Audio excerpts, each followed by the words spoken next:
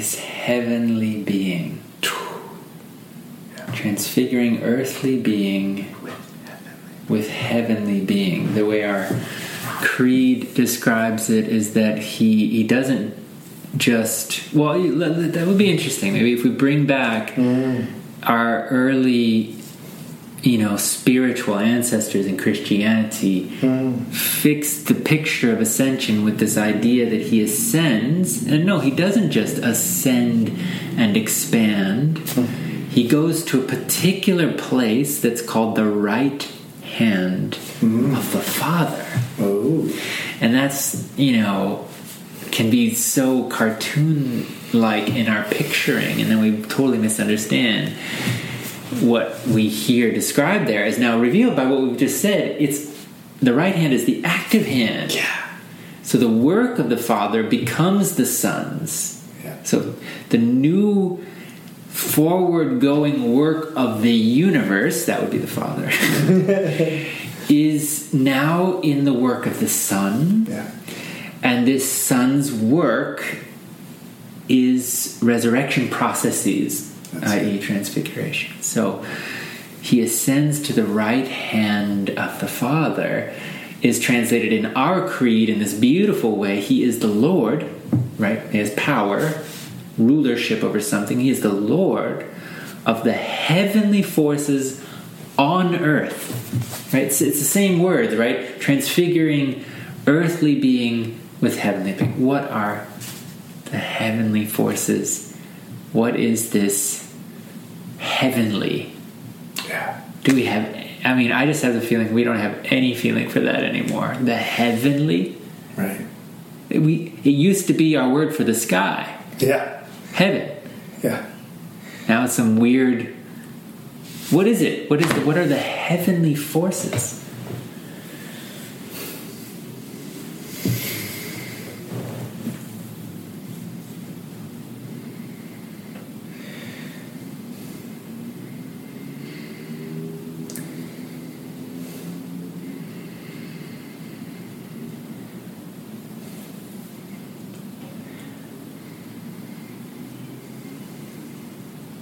One thing that I can point to that is recently filling my heart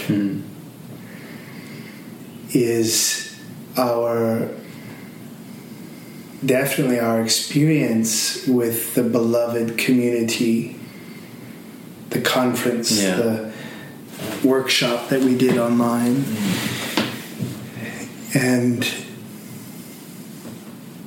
one way to describe that is feeling a kind of joy of fellowship, a joy of brotherhood, of sisterhood that arose in and through the work we were doing, but primarily by recognizing the gift that was streaming through in each one another's song that we offered during the conference. I remember also even at the end when you and I had an encounter, and I hope that's okay to share just a touch of it, but Patrick, you are also so moved with this joy and gratitude about this feeling of the community, even through the internet. Yeah. And then just seeing in you, I would say, noticing that was connected to your gift. That was connected to your gift and mission, Patrick. And recognizing that, and even just saying just a few words, and then seeing your being just, for lack of a better word, light up. And not light up like, oh yeah, I'm so cool, but just light up with heavenly substance. Let me just put it that way. Transfigured the earthly into with heavenly substance. And the heavenly substance is not disembodied, but has to do with love. Meaning, recognizing the gift of offering that another being is. And supporting that, seeing that, beholding that, saying yes to that. Somehow, that brings heavenly substance into earthly substance. Yeah. So that's...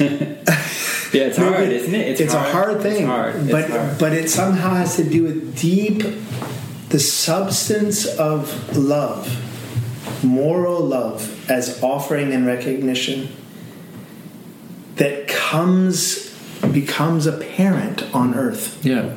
Well, I mean, when we say, for example, anyone says, "I feel seen," right? That's a phrase in my life where I've grown up that everyone has kind of understood as an experience. I had this meeting with them, I had this conversation with them, and I just felt really seen. And it's so interesting because, of course, they see them, right? Of course, they physically see them. So they're speaking of a totally spiritual experience without noticing that it was a spiritual experience. Yeah. Because to see me and my mission, you can't just look at my funky body. Yeah. That might reveal something, but you have to see through with a different kind of eyes to see a different part of who I am. And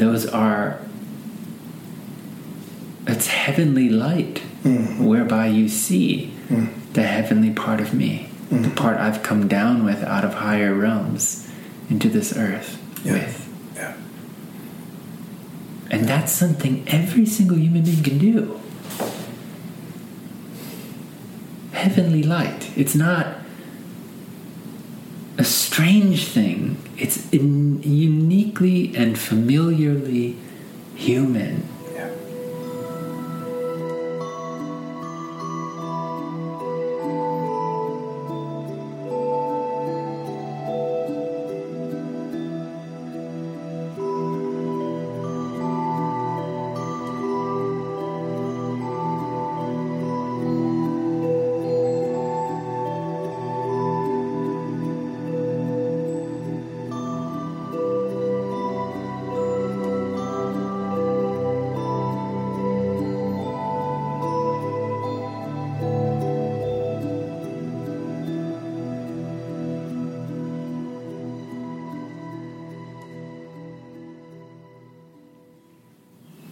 And what's so interesting to me is that you can have a litmus test for if it's this.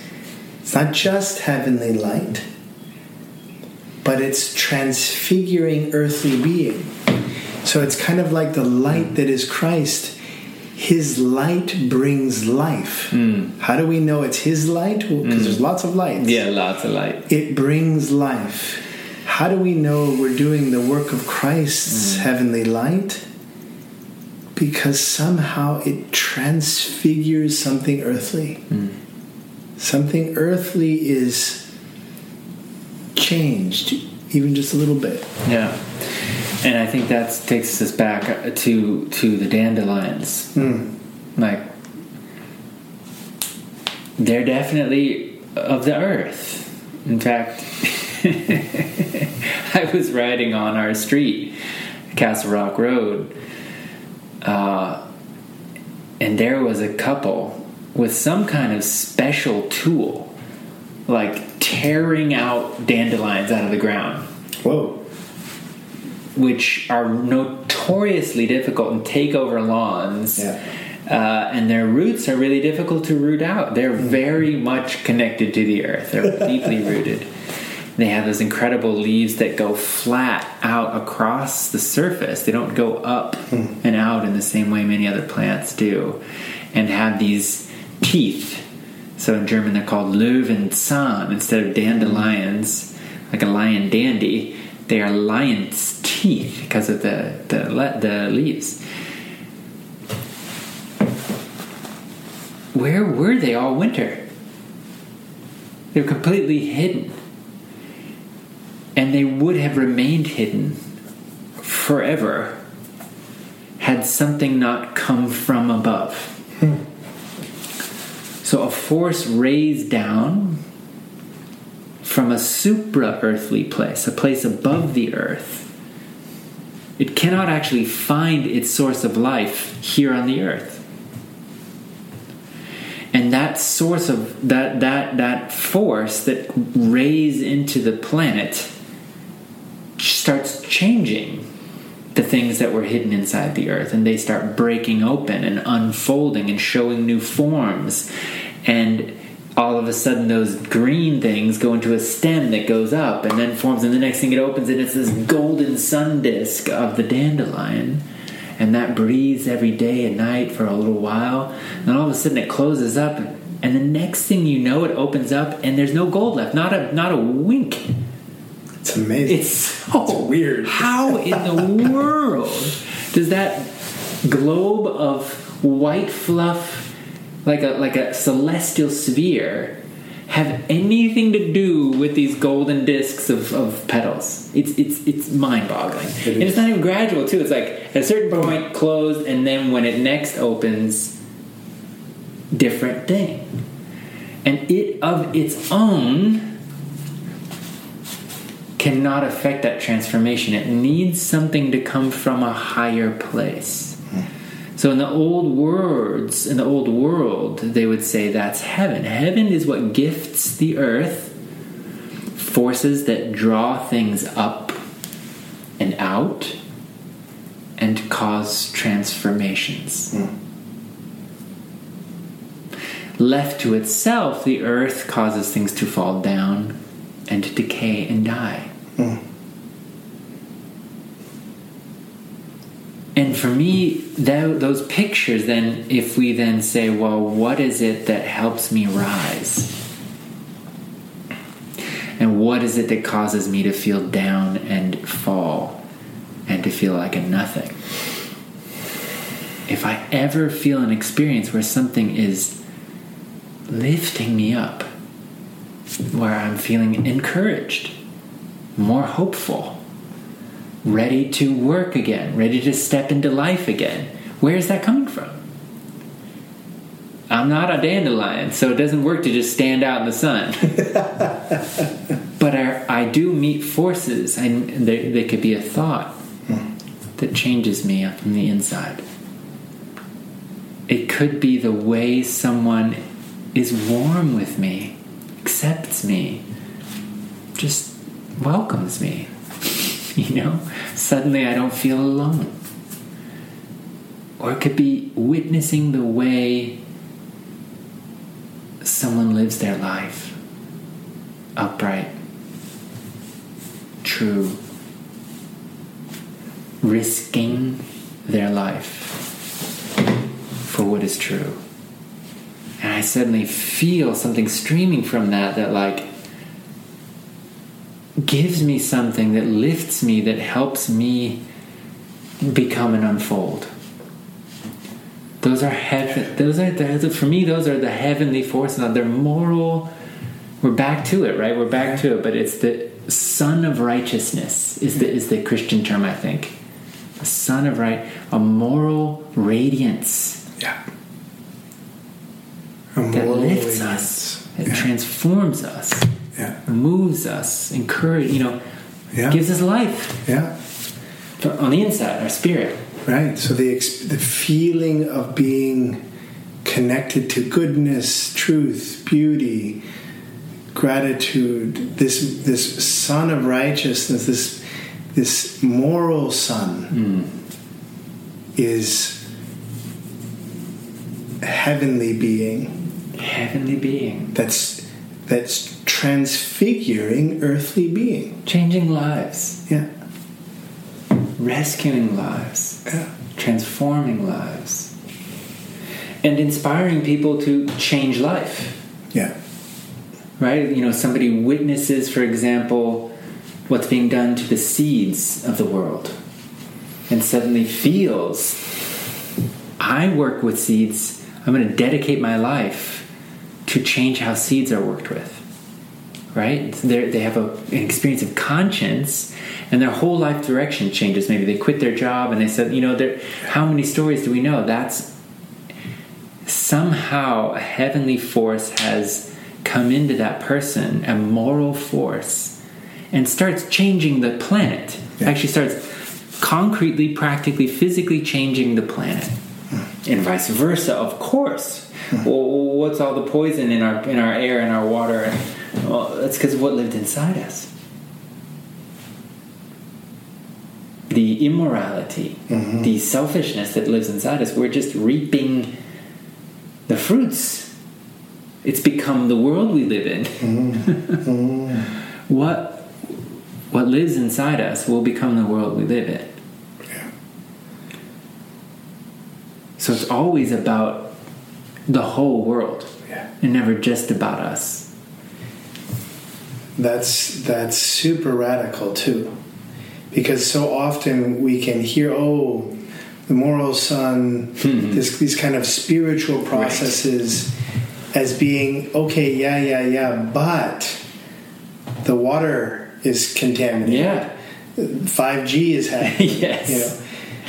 But the radical thing I hear you saying is that actually the inner sun of righteousness, the inner substance of morality that our heart is filled with and is lifted by and irradiated by, that actually starts to create the outer world. Yeah. If we see this poisonous world and simply go at the outer forms without transforming ourselves from the inside out, we end up just creating more of the same poison, actually. In a different guise. Different guise. Yeah. That's radical. It is. Let's just show that also speaks to how Christ Jesus, is transfiguring. That he is also transfiguring through a heart full of moral substance. Yeah. That is radiating out and lifting up and forming out of that substance a new earth. And now we have finally a whole new picture emerge of the vine. I am the vine, you are the branches, your job is to bear fruit. It's not just to stay connected to the vine, this leads to something. And if we don't have the sun blood of Christ coursing through us, we won't have sun fruit, we won't have a sun earth, we won't have sun-filled community. It will be another force that is there.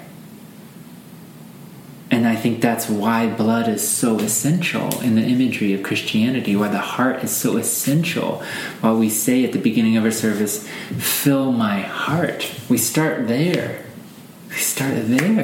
Yeah. Right, first prayer.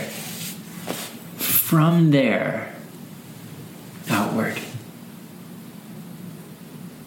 And there you can feel almost now we've come to a whole new picture of Ascension. Yeah. It's from an inner permeation with his being, it starts to actually permeate us.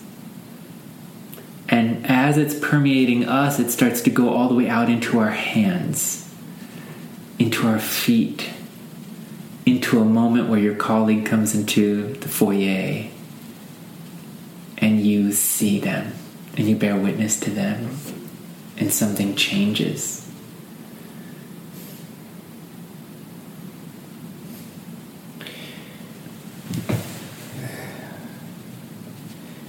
And that is such a beautiful picture of ascension. Yeah. Because it also speaks to these final words that's in the liturgy. That we follow his course through all cycles of time. Yeah. That we follow his course. This is the radical thing about the modern new revelation of the liturgy.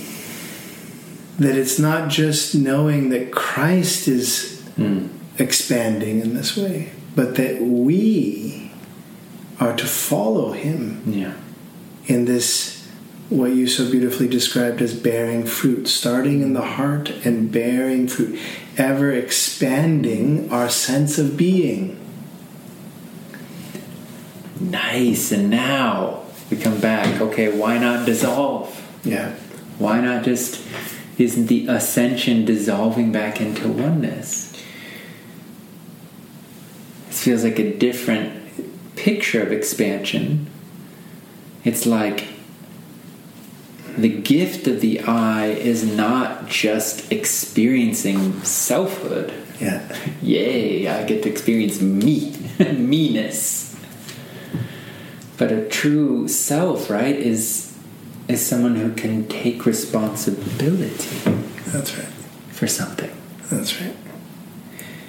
And that's the picture, that's the essential Christian picture of ascension. Is that Christ expands his divine self to include all things.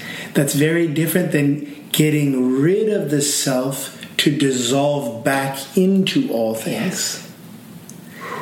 Yeah? So the Christian picture sees the I, the self, the ego, as this seed that's destined to expand and take up responsibility and identity with the earth and all humans, which is not dissolving. No. How can I take responsibility if I'm dissolved? No. Someone else is carrying it, and it's a relief. Hallelujah. Like sleep is a gift because I'm not yet able to bear responsibility all the time because I'm growing into it. But he doesn't do that same kind of breath. No. To take responsibility. I mean, ascension as an expansion of responsibility is a very powerful picture. Now, of course, there's a danger there, and we have to end soon. But just to say, we're not taking the place of Christ, Jesus, but we're joining him in his course. Yeah, he's doing this. He's doing it, and we're following him, looking up to him in this expansion. Yeah, this broadening the self to include all beings. But that feels very important to distinguish, and also just to emphasize that a Christianity that only devotedly looks to what he's doing and appreciates it from afar, and it doesn't have to do with me, would be also the mistake, right? Absolutely. That what you see rising in people as a sense of responsibility for what's happening in the world is a part of, I think, his invitation of growing us into an ascended I. Sons of God. Sons of God. Yeah. Thank you, Jonah. Thank you, Patrick. And blessings, everyone, on the rest of your ascension. We'll meet again next Sunday, and the world will have changed again. It will be Whitsun or Pentecost. Blessings, dear friends.